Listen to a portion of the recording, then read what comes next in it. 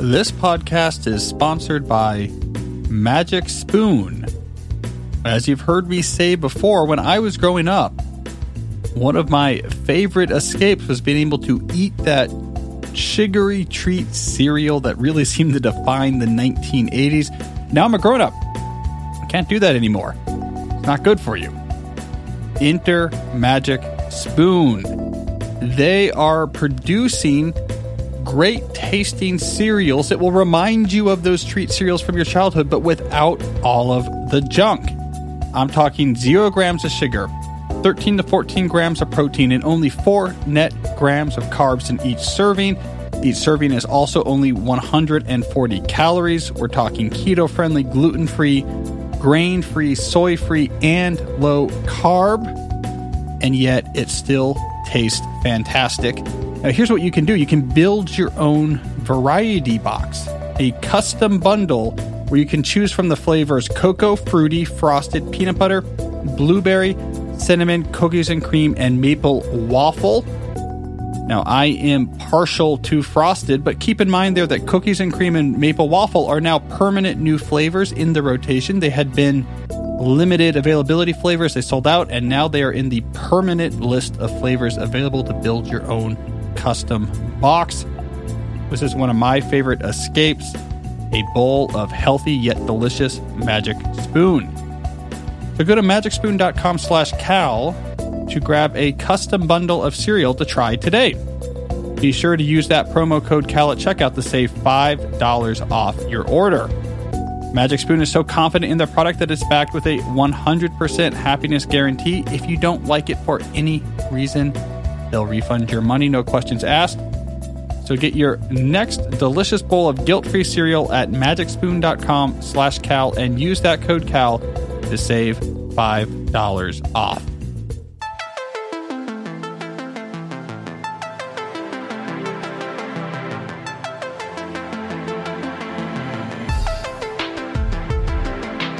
I'm Cal Newport, and this is Deep Questions, episode 141. I'm recording this on the Friday before it's scheduled to be released. The Deep Work HQ smells interesting.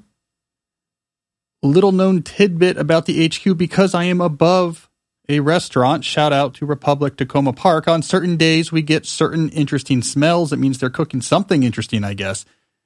That's how you know I'm running a real classy operation here, is the variable smells of my HQ. So for all of you who in the near future may be coming into my studio to record with me, to be a guest, you have that to look forward to.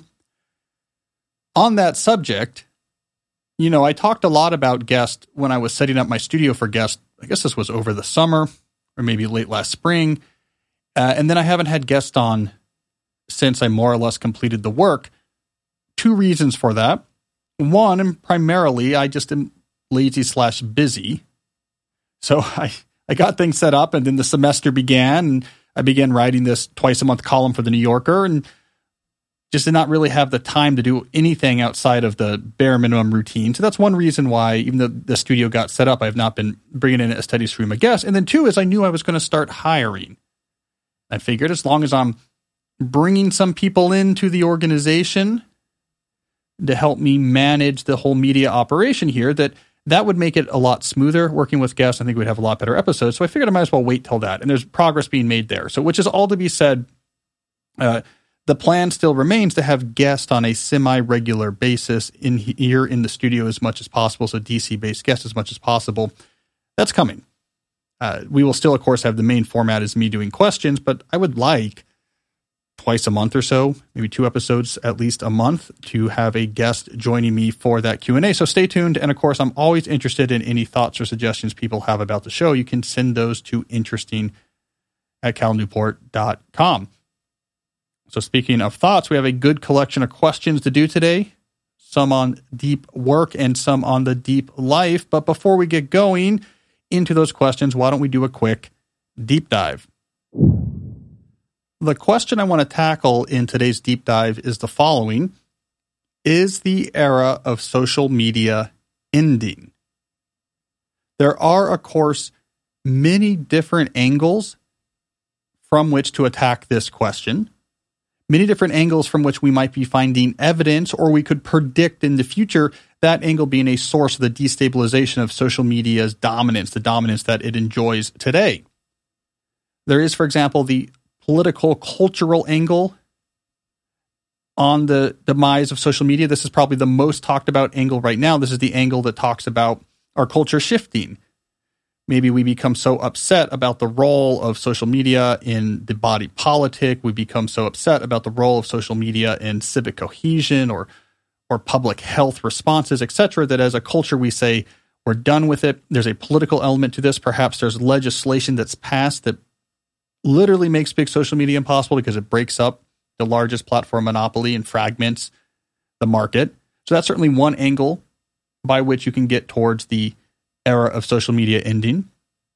There is a health-related angle, right? This was a key part of those leaked Facebook slides, was that Facebook itself has seen in their data that social media is unhealthy, especially for young people. So there could be an angle where, like we did with smoking, we just change our understanding about the healthiness of this and say this could actually be a real danger. We have to be more restrictive about who uses social media, and that alone could also really destabilize it. But today, I want to explore a third angle towards this question of the era of social media ending that I don't hear discussed that much, and that is the technological angle. From a technological perspective, are the fundamental ingredients of social media's dominance beginning to dilute? So what got me thinking about this was the other day, I've been watching for the last 3 years with my boys, Mythbusters. We went back to the very first episode. We've been buying the seasons one by one, and we finally made our way to the end of the cycle. We started doing this around the time my youngest son was born, and we've been working on it ever since. And just last week, we caught up to where we had started watching the episodes. So we've now seen every episode more or less. And something that keeps catching my attention is that this show, which really had its dominance in the first decade of the 2000s, they're constantly talking about their fan site. Go to discovery.com and there's a fan site there, presumably a bulletin board where people will give feedback to the show's host and producers or share ideas, and the host would often draw ideas from the fan board or say, here's some place where our fans are upset. Now, today, the idea of a fan board hosted on a .com website, the .com website for your media company that publishes your show or something like this, seems really old-fashioned. And that's because that technology went away. And I think it's worth going back and examining why that technology went away, because we're going to see those factors maybe are no longer as strong as they once were. So if you remember, we had the first rise of the consumer web happened in the 1990s, the second half of the 1990s. This was largely think of it as B2C type play. Large businesses would invest a lot of money to build out these very fancy websites, fancy catalogs, fancy bulletin boards. Here's my nice, slick looking website that you as a consumer could come and get information from, or maybe do some e-commerce on. In the late 1990s, I had a web development company, and we did this. Hey, you have a law firm, we'll help you have a nice website so people can find out about you and you can get client leads, etc. You would hire people like me and designers, and you build fancy websites. There's the big bust that happens in 2001. We have the first .com bust. And in the rubble of that first bust rose what Tim O'Reilly dubbed Web 2.0. So now we had the web, but it wasn't just about businesses having very nice, easy to access interactive homes on the web, websites you could find out more about the companies. Now we had opportunities for the individual consumers to interact with each other, to post their own content, to get feedback on what they said. The web became interactive. This was the key of Web 2.0. It's not just a small number of companies that can afford expensive web servers putting up nice information for millions of consumers to read. Now the consumers can post and blog posts and comments and bulletin boards and interact with each other. This was very exciting, right? Because now the web really opened up what it could do and the ways that different people could interact with it. And this was the era in which you got things like the Discovery.com fan board for Mythbusters. Hey, we can put up a bulletin board that fans can talk on and go back and forth and moderate and give ideas and talk to the host and complain and celebrate the things they liked. This was the early days of Web 2.0. The reason why we don't see fan sites is because the business model that emerged was we can consolidate all of that. There's flaws with these ad hoc, homemade feeling interactive websites out there. What if we built a small number of massive websites that everyone belongs to? And this is where all of the Web 2.0 interaction can happen. This was basically, for example, the pitch of Facebook as it started to rise towards prominence towards 2006 to 2012. Now, they had three big reasons why having a giant platform monopoly that everyone belonged to was probably the best way to have Web 2.0 type interactivity online. The first was the technology was better. Facebook had really good engineers, so the interfaces were slick. It looked really good. It was easy to use. If you created a Facebook group and everyone you knew was on Facebook, so you created a group for the people that you wanted for your biking club or your baking club or what have you, that the technology was great. It was slick. You could see all the posts. They were automatically arranged. You could browse through them real easily. It was just better technology than you were getting if you were using one of these open source bulletin board software type things, or you were typing text into an HTML form that was going to go into a CGI script, and it was going to be pretty clunky. And Facebook had great technology, right? It just was a better interface. It looked better. And the second argument that these companies made, these platform monopolies, was the network effect argument. They say, interacting online with people is fine, but you probably really want to interact with people you know online.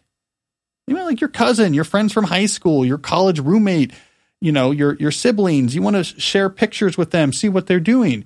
So if we have one platform like Facebook that everyone joins, then everyone you might want to talk to is already there.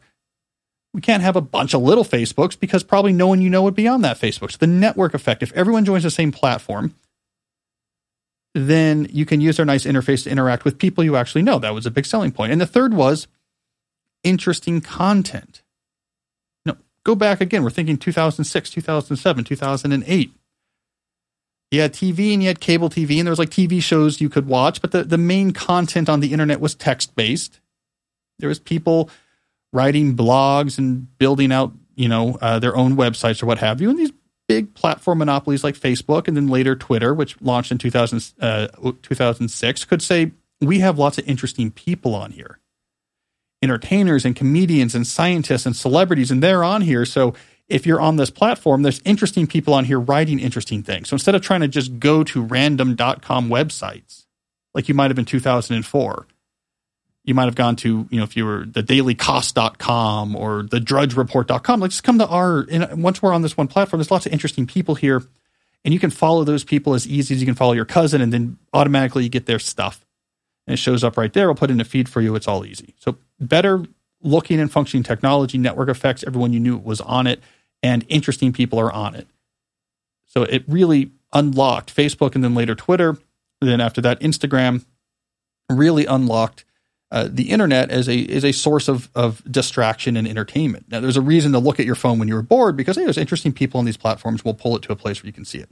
So those are the three things that help support this idea that we should all join a small number of these interactive platform monopolies. This is why we did not need a Mythbusters fan site. They could just have a group on Facebook or a Twitter account that we could tweet towards.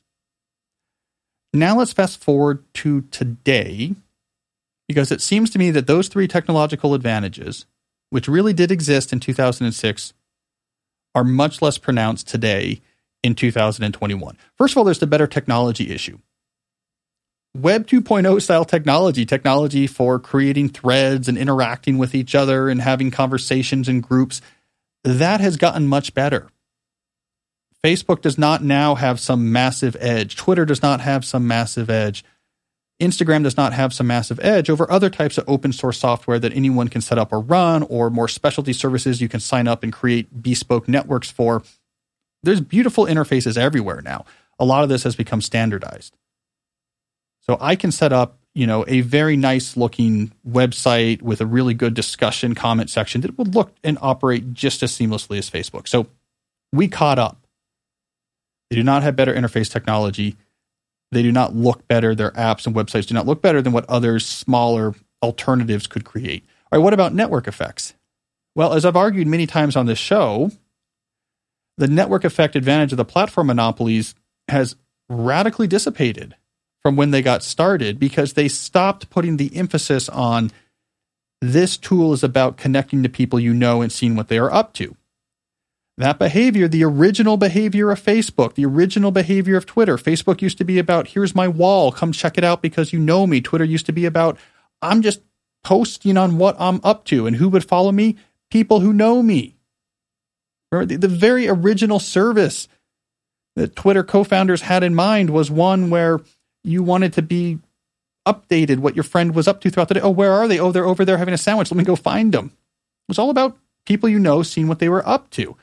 They moved away from that because that does not generate enough active user minutes. I like you, but I'm not going to look at my phone 150 times a day to see what you're up to because you're kind of boring. So they moved away from that model and moved towards the model of stream. We have a news feed. We have a Twitter timeline is algorithmically populated using statistical models to be as interesting as possible. If you're bored, look at the screen. We'll press some buttons. What happened because of that is that digital interaction with people we know didn't go away. We just migrated it to other services.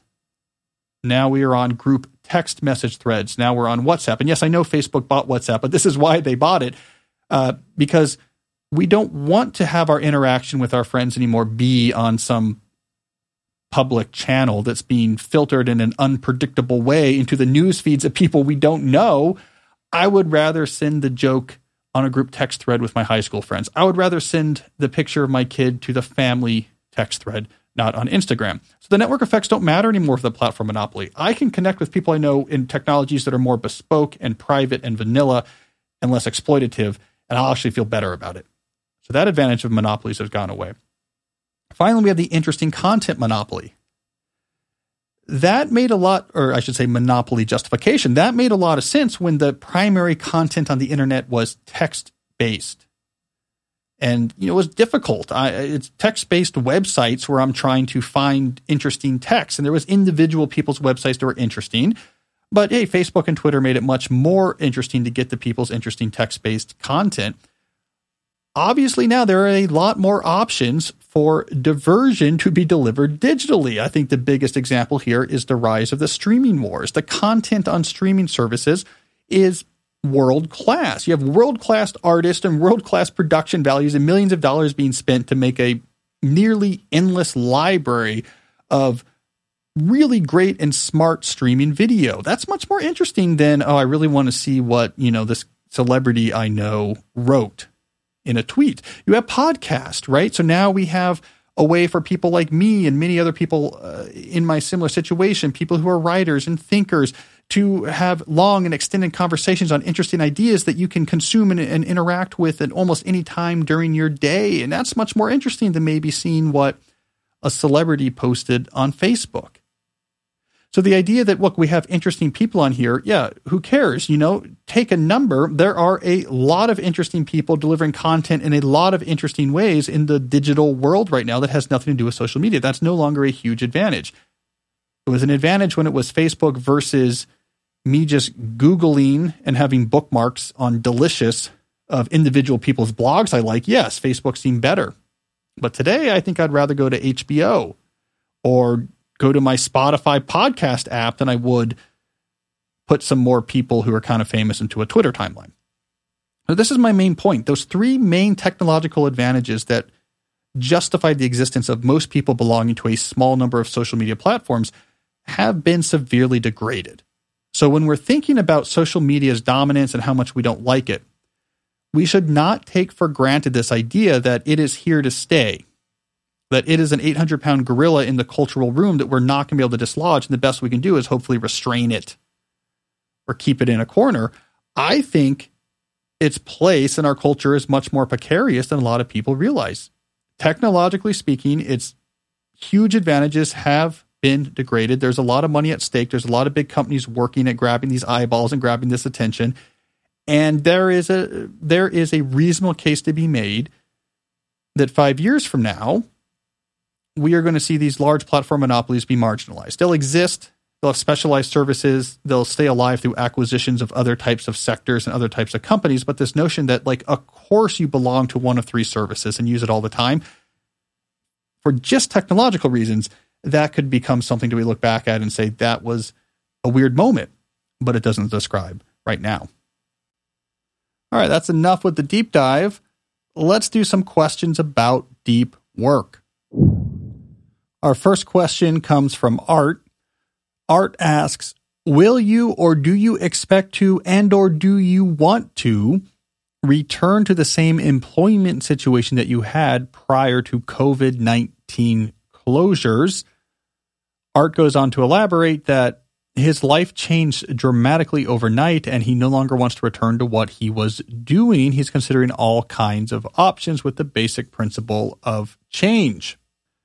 So, Art, what I'm going to do here is start by answering your specific question, and then I'm going to step back and give a bit of a rant about COVID and closures of offices in general, so be warned about that coming. All right, in terms of your specific question, did I, Cal, want to change something about my employment situation the way it was prior to COVID-19 now that COVID-19 has happened? It's probably fair to split my employment situation into academic Georgetown life and writing-related life. When it comes to my academic Georgetown life, I did not like the campus being closed. I could tell it was bad for my students. They were getting increasingly depressed, and I'm very happy that it's open. I'm very happy that I'm back on campus teaching. I'm back on campus attending seminars. I'm back on campus working with my colleagues at whiteboards in person, trying to solve proofs. I'm back walking around that campus, seeing the life of that campus. There's people all over the place. There's things going on. I really like that. I did not like when it was closed. Nothing about the COVID-19 situation made me feel as if university life, as it was pre-COVID-19, needs to significantly change, at least for me. All right, now what about my writing life? I mean, obviously, this was a life that was something I did from home on my own schedule anyway, so it's not as if a COVID-19 closure significantly changed my writing life in the sense that, I can't commute to the office anymore. It did, however, create some shifts in that area of my life that I think are positive and will be more permanent. The two biggest examples being I started a podcast, which I'm going to categorize more generally as I got more serious about independent media production during COVID closures because my opportunity to produce media through others vanished. I couldn't fly and go give talks. I couldn't go to TV stations. I couldn't go to radio studios. I couldn't go to other people's in-person podcast tapings. I felt very cut off from my audience when all of these different channels for reaching audiences basically froze. And so I said, I should do more of this on my own. And the podcast started. That led then to the Deep Work HQ. Now I have my own office space and studio, and then the studio is getting built out to do video. And now I'm looking into bringing on employees. They're going to allow me to produce better podcasts, more podcasts, video of my podcast, video of other things, a lot more independently produced content. I see myself now as owning a small media company that I'm growing carefully. So I need to keep that deep to shallow work ratio well calibrated, but I did not have that pre-COVID. So COVID had a big impact in that way on my writing life. It turned me from an independent writer that did a lot of media into the owner of a small media company. And I think ultimately that's positive, and it's going to be good for me and hopefully good for my audience, and it's going to allow me to grow faster and reach more people. But in my academic life, COVID was almost entirely just bad. I did not like COVID academic life. I'm very happy to be back to other type of academic life, even if, by the way, I've already been sick a bunch of times this fall. I mean, okay, so that was the one thing, maybe the one advantage of not my kids not being in school and me not being on campus is I get sick a lot, and we're back to that. I've been COVID tested 3 times this week already. I get sick a lot, so that's fair trade, though. Fair trade. All right. So, Art, what about you? It sounds like you are thinking about a change, and I think that's good. I think what the COVID disruption did for people is gave them a pause for reflection. It created a bit of quiet in their life because their life was no longer overwhelmed by the din of the meshing gears of their normal grinding routine, and in that silence, they could better attune to the intimations inside of what they care about and what they don't. what is despairing them and what is attracting them. And in that space and in that silence, when you can listen to those intimations, a lot of people came away saying, wait a second. Unlike, let's say, Cal in his Georgetown life where he missed it and it only reinforced that, they're saying, I don't like what I do. Or I don't mind what I do, but this commute is killing me. I don't like where I live. I think there's a better life I could be having. And I think that is a fantastic realization, and one of the silver linings of an otherwise quite dark cloud that was the pandemic was the number of people who were in a position to actually have that insight. My only advice here, Art, is A, of course, take that seriously, but B, be wary of change for the sake of change. It is actually quite difficult to act on the impulse for a deep reset. Sometimes what we focus on inappropriately intensely is the change itself, just making some sort of change, doing some sort of reset in that moment of reinvention, the reinvention itself. The thrill of the old being discarded and the new being brought in is where I'm going to find my meaning. The problem is that dissipates. And the change becomes the new standard. And if the change in its steady state is not better, you're not necessarily in a better situation, and you probably paid some penalties for making the change. So don't just change for the sake of changing. Do the work of unpacking these intimations, figuring out what it is that really is going to make your life better, what really would be required to get there, and put in that hard, perhaps long-term work to get to the sustainable, new, better location. So do the lifestyle-centric career planning. I want to have a picture of what my life could be like that I can see and I can smell and I can taste, and I just know deep in my bones that is better. Do the systematic, realistic career capital style planning for how do I get there? Well, how much money would I need? Where could I use these skills in this other situation? You're trying to figure out the puzzle pieces. Do the deep life bucket exercises I always talk about. It's not just work. You have these many different areas of your life. Let's take a month or 6 weeks for each of them and reflect and really understand what's important to you there and start to change that part of your life in the miniature so that you become better attuned to what matters and what doesn't, so that you have a better picture and understanding of what lifestyle you want. So I don't want to get into too much detail on all these aspects, Art, but basically change is going to give you just a short-term thrill that will go away. And it's going to cause a lot of hardship too. So if you're going to go through that, spend the time first to really figure out what change is worth doing. All right, I promised you a rant. I will give you a quick rant. I published an article a couple weeks ago in the New Yorker called "When Will Offices Open?" So it's kind of relevant here, Art. I was looking into the places in which offices are still closed. Your reaction to that statement, by the way, will tell me a lot about where in the country you live. So if your reaction is, yeah, of course offices are closed. When will they open? You live in a blue area. If your reaction is, there's offices that are closed still, you live in a red area. This is a very regional thing. And so in this, which, by the way, a lot of people don't get. It's true. A lot of people in the red areas are surprised to learn that there's people not going to their office buildings just like they did before COVID. And people in blue areas are surprised to find out that a lot of places people have been going back to their offices since the summer of 2020. So no one really knows what's happening in each other's world. But I wrote this article where I was looking at the places where offices are still closed.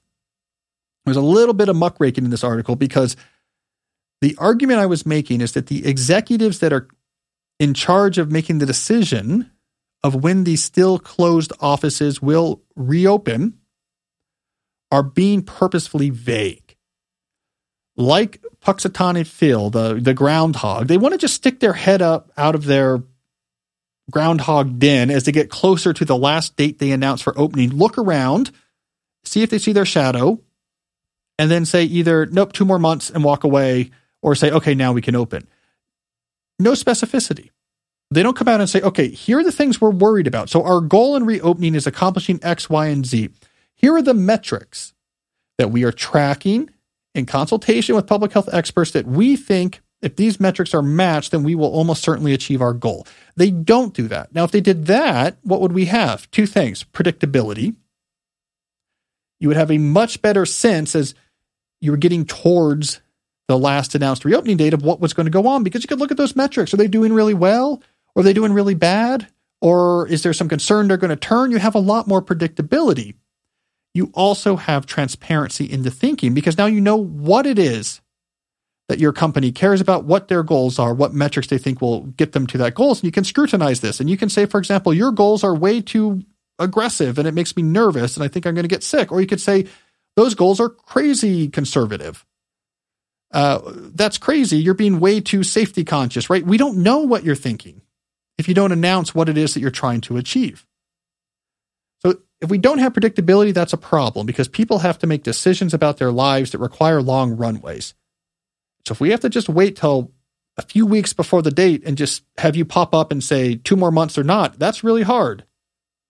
That's really hard if I have to figure out, for example, do I sign up for a non-refundable before and after care program for the school? Because if I have to commute to my office, then I can't drop my kid off at school and pick him up at the normal time.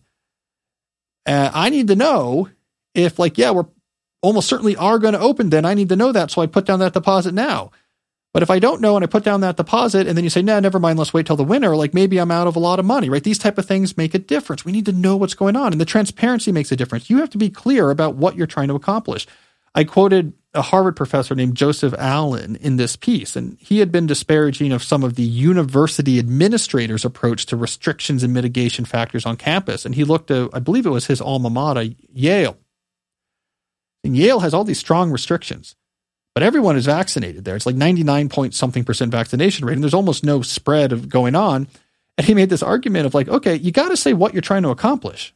And maybe we will all agree with it, or maybe we'll think it's stupid, but you got to tell us. You got to tell us what you're trying to accomplish here so we have a chance of saying, well, that's crazy. If you're trying to accomplish, there's never a case ever on campus, well, you'll get pushback because we're all going to get COVID in the next 3 to 5 years. It's going to be an endemic disease, so that wouldn't be a good reason. Maybe there's a better reason. We want to wait till community transmission rates are before this so that students vaccinated breakthrough infections doesn't have a chance of going into the town or something. Great. Say it so we can look at it and argue about it and say, is this good, is this bad? So my argument is the reason why these executives are being vague is because it's in their interest to have flexibility. What they want to do is read the room. They want to read the room, see where the backlash is coming from, and try to minimize their discomfort or inconvenience. So they don't want to be pinned down on anything. They would like to just keep it vague so that they can minimize their personal dissatisfaction.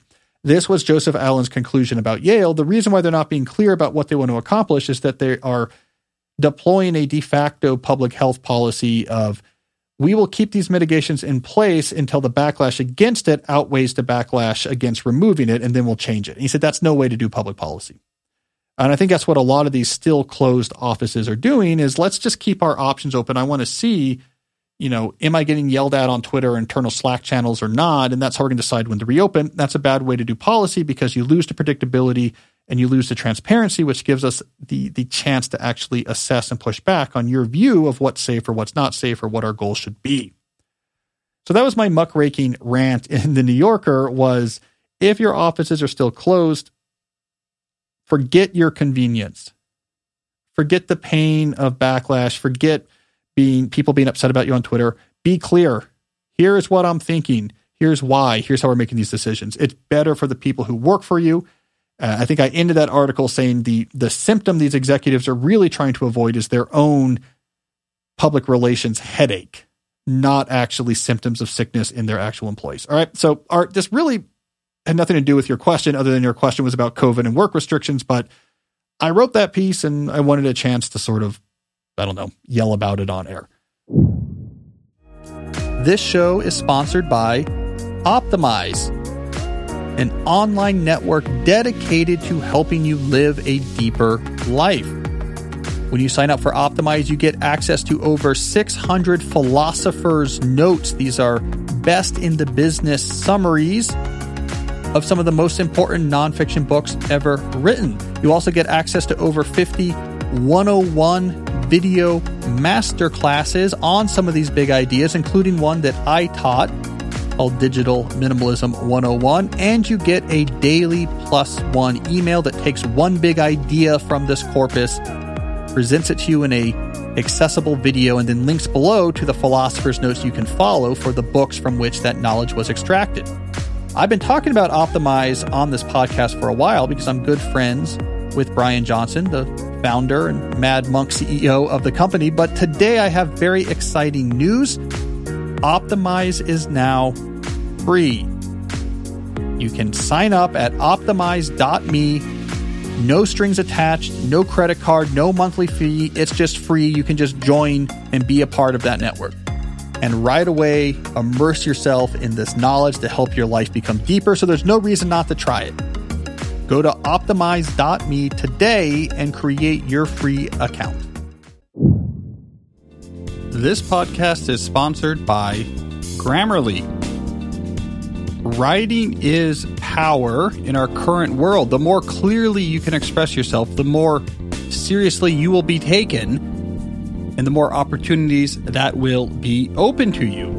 The key is making sure that you express yourself as clearly as possible. Now, if you're a professional writer like me, you get to work with a lot of different editors, but if you're not, you can use Grammarly Premium to help you get that same type of attention. Grammarly Premium does more than just correct grammar or spelling mistakes. It can actually give you clarity suggestions. How do we avoid, for example, repeated or unnecessary words? It will also give you vocabulary suggestions. No more searching for synonyms. It can offer suggestions to replace overused words or overused phrases. When I use Grammarly Premium, I am impressed by the intelligence of these suggestions. It makes the writing better, all without having to have an actual editor sitting there looking over your shoulder. The good news is the Grammarly Premium product can be seamlessly integrated into wherever you do your writing, be it Microsoft Office, your internet browser, your phone, and more. So hit send with confidence and get your point across more effectively with Grammarly Premium. Now, you can get 20% off Grammarly Premium by signing up at grammarly.com/deep. That's 20% off at grammarly.com/deep. All right, we may have just made a new record here. 30 minutes into the episode, I've done one deep dive and one question. We obviously got to speed this up. All right, so let's speed things up. We have a question here from Still a Consultant. The short version of the question here is, what considerations do you highlight to people considering a job career switch? But it gets more interesting when you look at this question asker's elaboration. I don't know if this is a he or a she, so I'll just say she. She says, I've been in the workforce for 6 years after finishing undergrad. Having studied engineering, I was recruited to work at a large management consulting firm in the U.S. and have been stuck with the consulting path. The challenges are often not as meaty and substantive as I would like. So really, I see this question as, should I stick with management consulting? My short answer is probably not.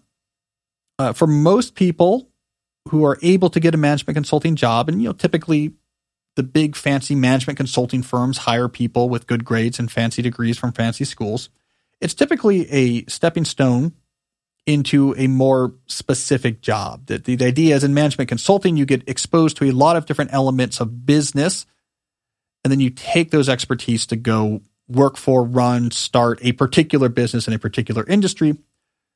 Some people really like the actual nuts and bolts of management consulting. They like working with the clients. They like recruiting clients. They like working with their teams. I have a friend, for example, who's at McKinsey, really enjoys it. Like really enjoys the actual work of doing consulting, and he's stuck there and he's a partner now and is very happy.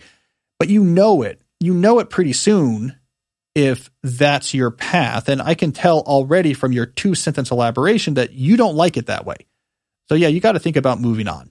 Don't just get stuck there. And the reason why you don't want to just get stuck there is because the hours are hard, the work is demanding, and you're gonna start suffering from deep procrastination at some point. How do you figure out what to do instead? Lifestyle-centric career planning. Figure out the lifestyle, where I live, what my day is like, the type of work I do, the relationship I have with the community, what I'm doing with my time, what I'm doing with my spirit and my soul. You want to be able to feel, touch, and smell that image and feel it in your bones that this is what I want my life to be like. And then work backwards and say, okay, let's look at some reasonable paths that take advantage of the career capital I have already built up as a consultant, which, good news, is widely applicable. Again, this is why management consulting is not a bad choice. For a smart kid coming out of a good school, you build up broadly usable career capital. So you have a lot of options, and take that out for a spin. Well, I want to live here So what if I did this type of work that I could do from there? This type of capital would get me there. I'd have to take this job first. I'd save up this much money. You start working the angles, work backwards from the lifestyle, come up with some plans to get to that lifestyle that are reasonable and take advantage of your capital. And then still a consultant, hopefully when I hear from you next, the answer, your name has shifted and now you call yourself once a consultant. Our next question is from Scott. Scott asks, how can I lead from a middle management position an organization away from email? Well, Scott, it's a good question. Obviously, the glib answer is to get a copy of A World Without Email into the hands of as many people in the organization as possible, as that lays out the whole vision. But assuming that that does not work, I have a few quick pointers to offer you here. First of all, don't talk about email.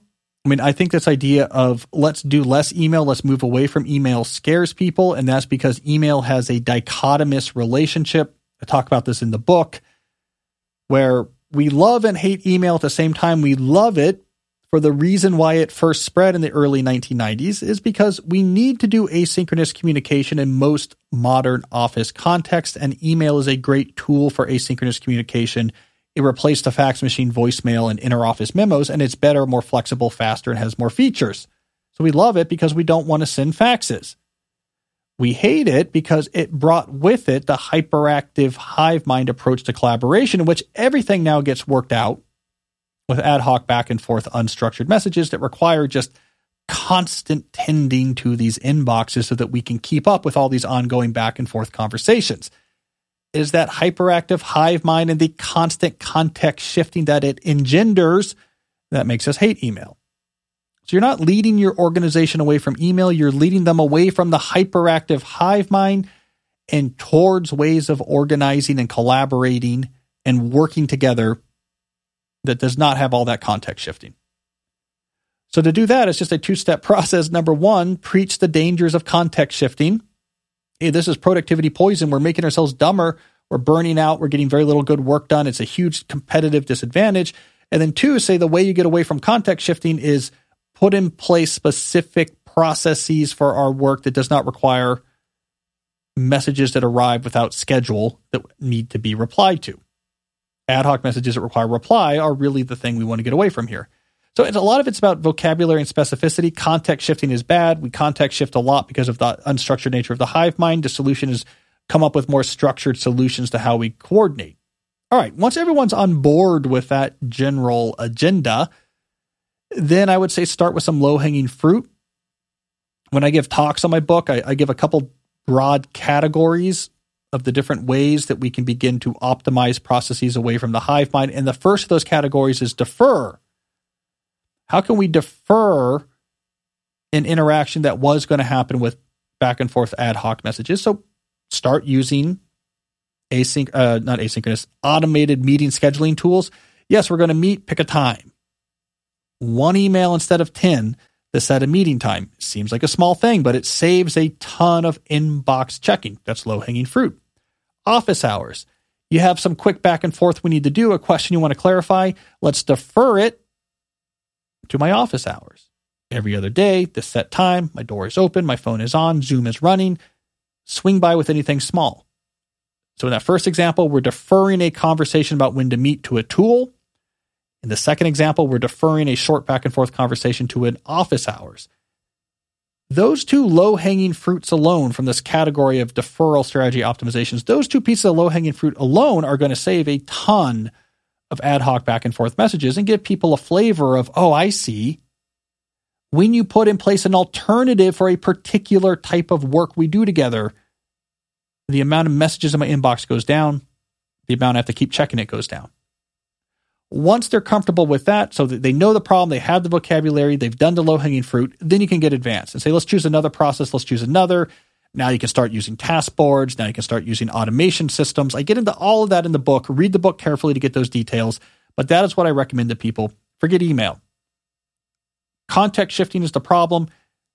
It is amplified by the hive mind. The solution is replacing the hive mind with specific processes wherever you can that reduce those messages. Start with the low-hanging fruit so people understand what you're talking about. Then you're ready to get serious. All right, let's fit in one more work question here. This one comes from Gabe. Gabe says, how can you analyze career capital in order to pick a specialization in a very broad field of work?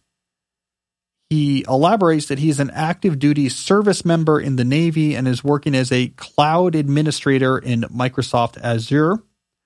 He says he will be transitioning back to the private sector at the end of 2022 when his current enlistment ends, and he wants to take the time between now and then to expand upon his current career capital to become so good he can't be ignored. He says, my issue is that my career capital as an IT person in the Navy varies across a wide array of specialties. I know I want to stay in cloud administration, but even that is still a very broad field. So, Gabe, what this underscores is a reality that is often overlooked. So we're underscoring something that is overlooked. See what I'm doing there? Contrasting symmetry. Writing. So I forgot what I was saying. Underscoring something was overlooked. Well, that just takes all the coolness out of my turn of phrase. Thanks, Gabe. What I'm trying to say is we often overlook the difficulty of deconstructing the fields in which we work. This was definitely one of the big messages that Scott Young and I learned with our Top Performer course that we've done for 5 years and over 5,000 students, is that it's often really hard to figure out what to get good at. And it's not something that we should take lightly. In your case, honestly, Gabe, I would say you probably want to wait until you get that first public sector, the first private sector job, rather, to pick a hardcore focus of specialization. And here's why I'm saying that. One, it's going to be very difficult from your current position to understand what skill is important, because that skill is going to vary dramatically depending on the particular type of industry and administrator job you get. It can be very difficult to figure out what that is from afar. And it could vary depending on what job it is. You don't really know what job you're going to end up in. Two, all due respect to the Navy, and I've had a lot of relatives be in the Navy and go through the Navy, you don't have a ton of flexibility there. So you might be setting yourself up the frustration that even if you do figure out, this is the skill to pick up, you may have no opportunity to pick up that skill in the Navy, no way of actually expressing or growing it, and that's going to be a source of frustration. So I might actually recommend, you're coming to the public sector in 2022.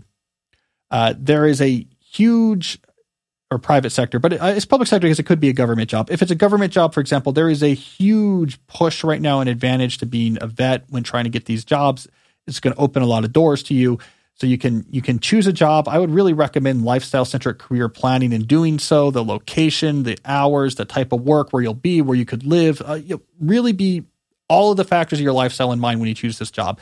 Then once you have the job right away, I want to be dependable, I want to be reliable, I want to deliver, but let me figure out what's going on now that I'm in this sector, I'm in this industry. Then you start figuring out, what are my opportunities to pick up a new skill? What's the skill I could go for and master here that's really going to get me ahead? That's when I would do it, because I think it's going to just be too hard where you are now to figure out what to get good at and have the flexibility of doing it. So enjoy this last year. To the degree possible, maybe you've earned some flexibility, you're a shore duty type position, you're running out the clock. Lean into that, pick up some hobbies, get in good shape, take a breather, get a good job, and then say, let's put back on our running shoes and start picking up the pace. All right, speaking of picking up the pace, I think we need to switch now to some questions about the deep life. All right, let's start with an easy one from Ali. Do you use your smartphone for things like driving directions, taking photos, jotting down notes of things you don't want to forget, or do you go analog for these kind of tasks? Ali, I do use my phone for driving directions. I don't take a ton of photos, but I do use my phone for taking photos. I don't use it for notes. I don't like typing on my phone. So I have various notebooks for various purposes. Typically, I'll have my time block planner with me for capturing to-do type, reminder type tasks. I have my research notebooks and I'm working on a proof, and I usually have my Moleskine idea notebook for bigger reflections that get integrated into my bigger plans that are part of my strategic plan. So I do go analog for notes. Bigger picture point here is that I'm a big smartphone fan. Go back and read my New York Times op-ed about using our phones the way Steve Jobs intended. Steve Jobs had this great vision for the smartphone, pre-app store, pre-social media. He had this vision of it's this beautiful device that can play music and do phone calls with a great interface and have these other useful features like text messaging with a good interface, directions that you can stretch and grab, and that it was like a very useful device to help you do the things you already do in your life better and more elegantly. Before smartphones came along, we used maps, we made phone calls, we listened to music. We had calculators for doing tips. And the iPhone that Steve Jobs created took these things we already did and made the experience more beautiful, more seamless, easier. I think that's fantastic. Great tool deployment. Where I get suspicious about smartphones is where it introduces behaviors that we never used to do before, and those behaviors metastasize until they're taking over almost all aspects of your life. If I'm staring at my smartphone constantly, checking it 100 to 300 times a day because there's these algorithmically served up social media tidbits pressing buttons in my deep brainstem, then I'm worried. Because that's not something I used to do before a smartphone came along, and I don't want to start doing it now because there's a lot of other things in my life I'd rather concentrate on. But even before smartphones, I listened to music and had to look up directions, and it's nicer to swipe through the album list on the phone and nicer to pinch and expand the Google Map than it is to have to put a tape in a Walkman or print out MapQuest or open an atlas. So that's the way I love to use smartphones, to take the things that I would be doing anyways and just do them more conveniently and do them better. I stay away from smartphone uses that introduce behaviors that I never used to do and predominantly just get in the way of things that I like doing. That's where I get suspicious. John asks, how do I choose my minor? I'm starting an arts degree in the fall with a major in urban planning. I don't know what to do with the rest of my timetable. I realize that minor doesn't matter much career-wise, but I'm curious to hear your thoughts about making the most of my degree. Well, John, first things first, you don't need a minor. If you have what feels like more than enough time for your classes, that is good. I call that, back in my days of giving advice to stressed out students, underscheduling. Underscheduling is good. Your focus should be not on how many different things I study, but instead, how well can I do on the things that I am studying? And if you have more than enough time for your classes because you're doing just one major and you're very careful in your electives so you don't overwhelm yourself, now you have more than enough time to really, really do well in the classes you are taking, to be a star in your urban planning department because you're able to start things early and sit with the reading and come back to it fresh and just do excellent work.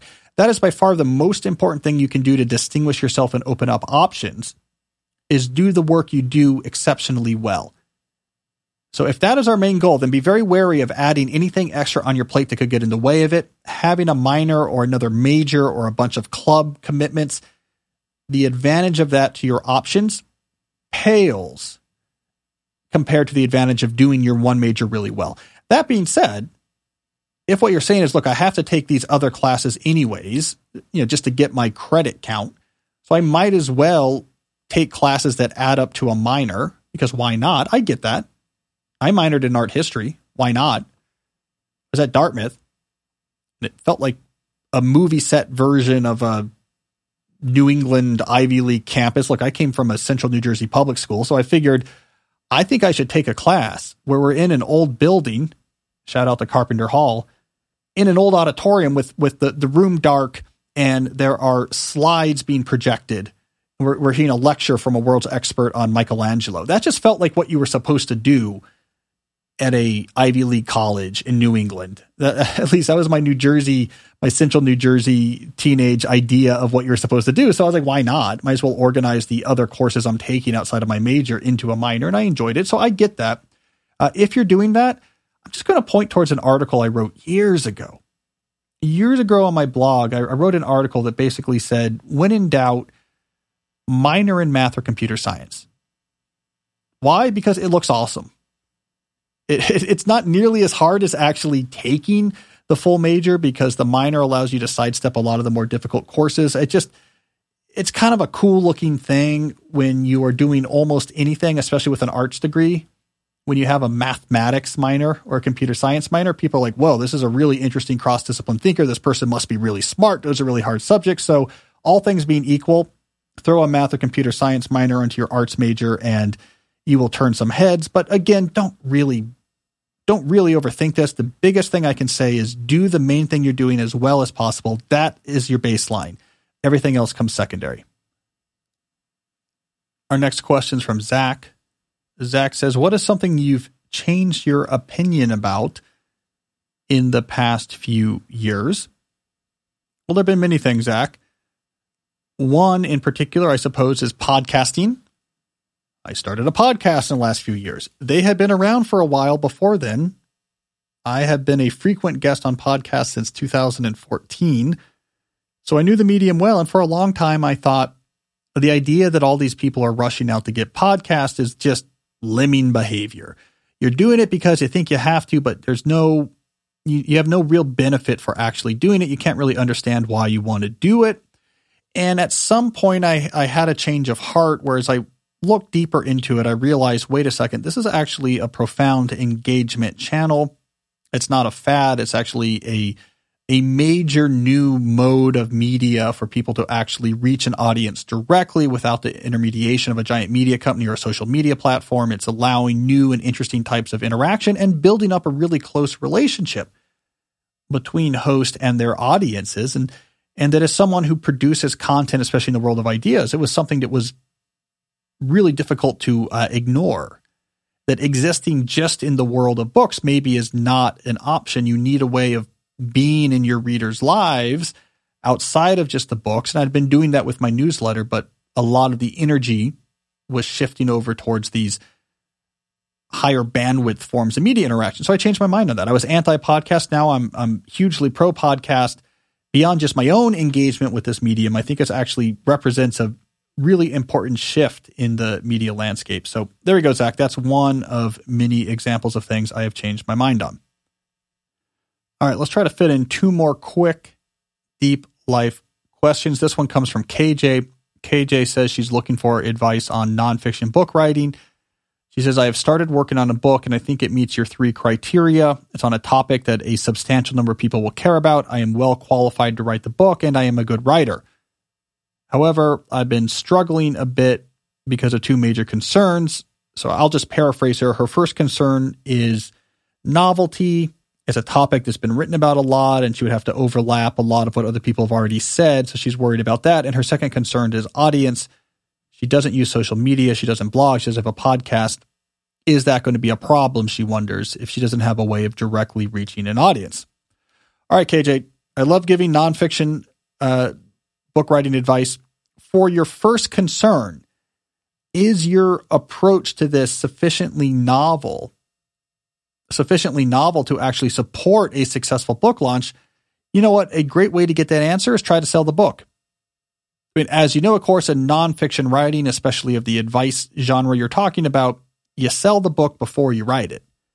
First, you sign with an agent. The agent helps you write a proposal. The agent pitches it to editors. The editor buys it. You get an advance, and then you start writing. That's a fantastic way to get a definitive and trusted answer to that question. If you can't sign an agent for the idea, or if that agent can't sell the book once you have signed with an agent, then that tells you that, there's not enough novelty there. Or you messed up one of the other 3 criteria. Like maybe not enough people really care about it, or you're not as qualified as you think, or maybe your writing is not as good as you think. But it's a great way of getting an honest answer. Should this be a book? Could I sell it? So honestly, go try to sign an agent. Just rock and roll. How do you do that? Find similar books that you like and writers you like. Go to the acknowledgement sections of those books. Look up who the agent is. They will thank the agent in the acknowledgements. Look that agent up online. That agent will give what is known as querying instructions. Here is how to query me if you want me to potentially sign you as a client. And then boom, go do it. Find 3 agents and do that this month, KJ. Just go for it. All right, second issue. You don't have social media. You don't have a podcast. You don't have a blog. Is that going to be a problem? Yes, but we can mitigate it. We can largely mitigate it. Now, you say, should I try to start a blog or newsletter before I pitch the book, and you're worried about your available time? It's unlikely you're going to build that blog or newsletter in a reasonable period of time to anything worthy of catching a publisher's attention. If anything, it's going to be a counter-signaling issue. If you try to start a blog on this topic out of nowhere, 6 months from now, those readership numbers will be so small that it's worse than not having a blog at all. Or if you start a newsletter, or God forbid, a social media feed that has a very small number of followers, it's actually worse than being like, I don't do that. I'm a Cal Newport type. You drop my name, by the way. I always tell people, drop my name. We have sold a lot of books and I've never had social media. So you can try to drop my name. Sometimes it backfires, but, give that a try. So what should you do to mitigate this factor? Have a really clear plan for how you are going to engage with people through these various channels. Not on your own podcast, but here are the 15 core podcasts. These are the core podcasts that reach this audience. I understand this audience. These podcasts, these newsletters, this is the whole ball game. My entire marketing strategy is about getting to these people, getting on these shows. I'm going to start with these shows and then use those interviews to get to these shows and show that you have really thought through how you are going to reach people where they are using these new media channels, not the ones you own, but how you're going to get on the channels that people who already have an audience own, that you've thought a lot about it and you have a plan for it. I think that's really good. That you're going to put money into the website before the book comes out, and that book is going to talk a lot about how that website, that you're going to give this URL. And in fact, honestly, here's a hint, KJ, buy the URL first. You say, I already own it. Actually, wait, I take that back, because you want the URL to match the title and you don't want to commit to a title. The editor is going to have a say for that. So ignore that.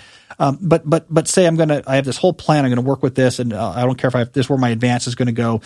I'm going to build this really great website that I'm going to be able to give this URL, whatever it is, on every interview I do. And it's going to be this great landing page where, get the first 2 chapters or the 15 tips free. And we're going to build up this audience. And by showing you have your act together, that you see how you're going to get to this audience and then start collecting the people as you talk about this book into your own audience, it's going to grow and you're going to control going forward.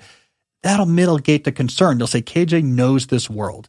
She's going to take advantage of this world. She's going to grow her stature in this world, starting with this book. That's good enough, because honestly, yeah, it's great if you say, I have 50,000 people on my email newsletter, but you don't, and you won't, because you don't have a book out yet. So as long as they see that you're going to get on the newsletters with 50,000 and then you will have yours after not too long, I think you'll be okay. So anyways, KJ, I'm saying go for it. Like right away. Let's just go for that agent. Queries are 1 page long. If you're going to do it, let's do it and get that ball rolling. All right, let's do one more question here. This is from Arthur. Arthur says, do you ever regret becoming a public intellectual rather than staying all in on computer science? This is a fair question, though I might disagree a little bit with the premise that I wasn't all in on computer science. So if we actually go back and look at the timeline, I published So Good They Can't Ignore You in 2012. It came out really early during my time at Georgetown, but I wrote that book as a postdoc at MIT. It just takes a while for books to come out. So when I started at Georgetown, I was not writing a book. And I wasn't a big time writer back then either. So that book coming out at Georgetown, no one knew, no one cared. I did some radio shows and some podcasts and wrote a couple articles. I did a New York Times thing, but it came and went. Deep Work came out in 2016. That's when I got tenure. So in the entire pre-tenure period as an assistant professor at Georgetown, and I did go up for tenure early, so it wasn't a very long period, I wrote 1 book. Well, that was it. 1 book over a 4-year period. That's about all I did, right? I mean, starting 2014, that's when podcasts became a thing. So I would occasionally do podcast interviews, and I very diligently, like I do today, would write my weekly essay, but I would do that at night in my chair with a drink and Thursday nights, and it was a really nice ritual, and I put a record on the record player, and that was more like a hobby than a real time sink. And so there'd be periods where I'd be writing, and years would go by where I was like having kids and not writing at all. So really, I was pretty much all in on computer science as an assistant professor.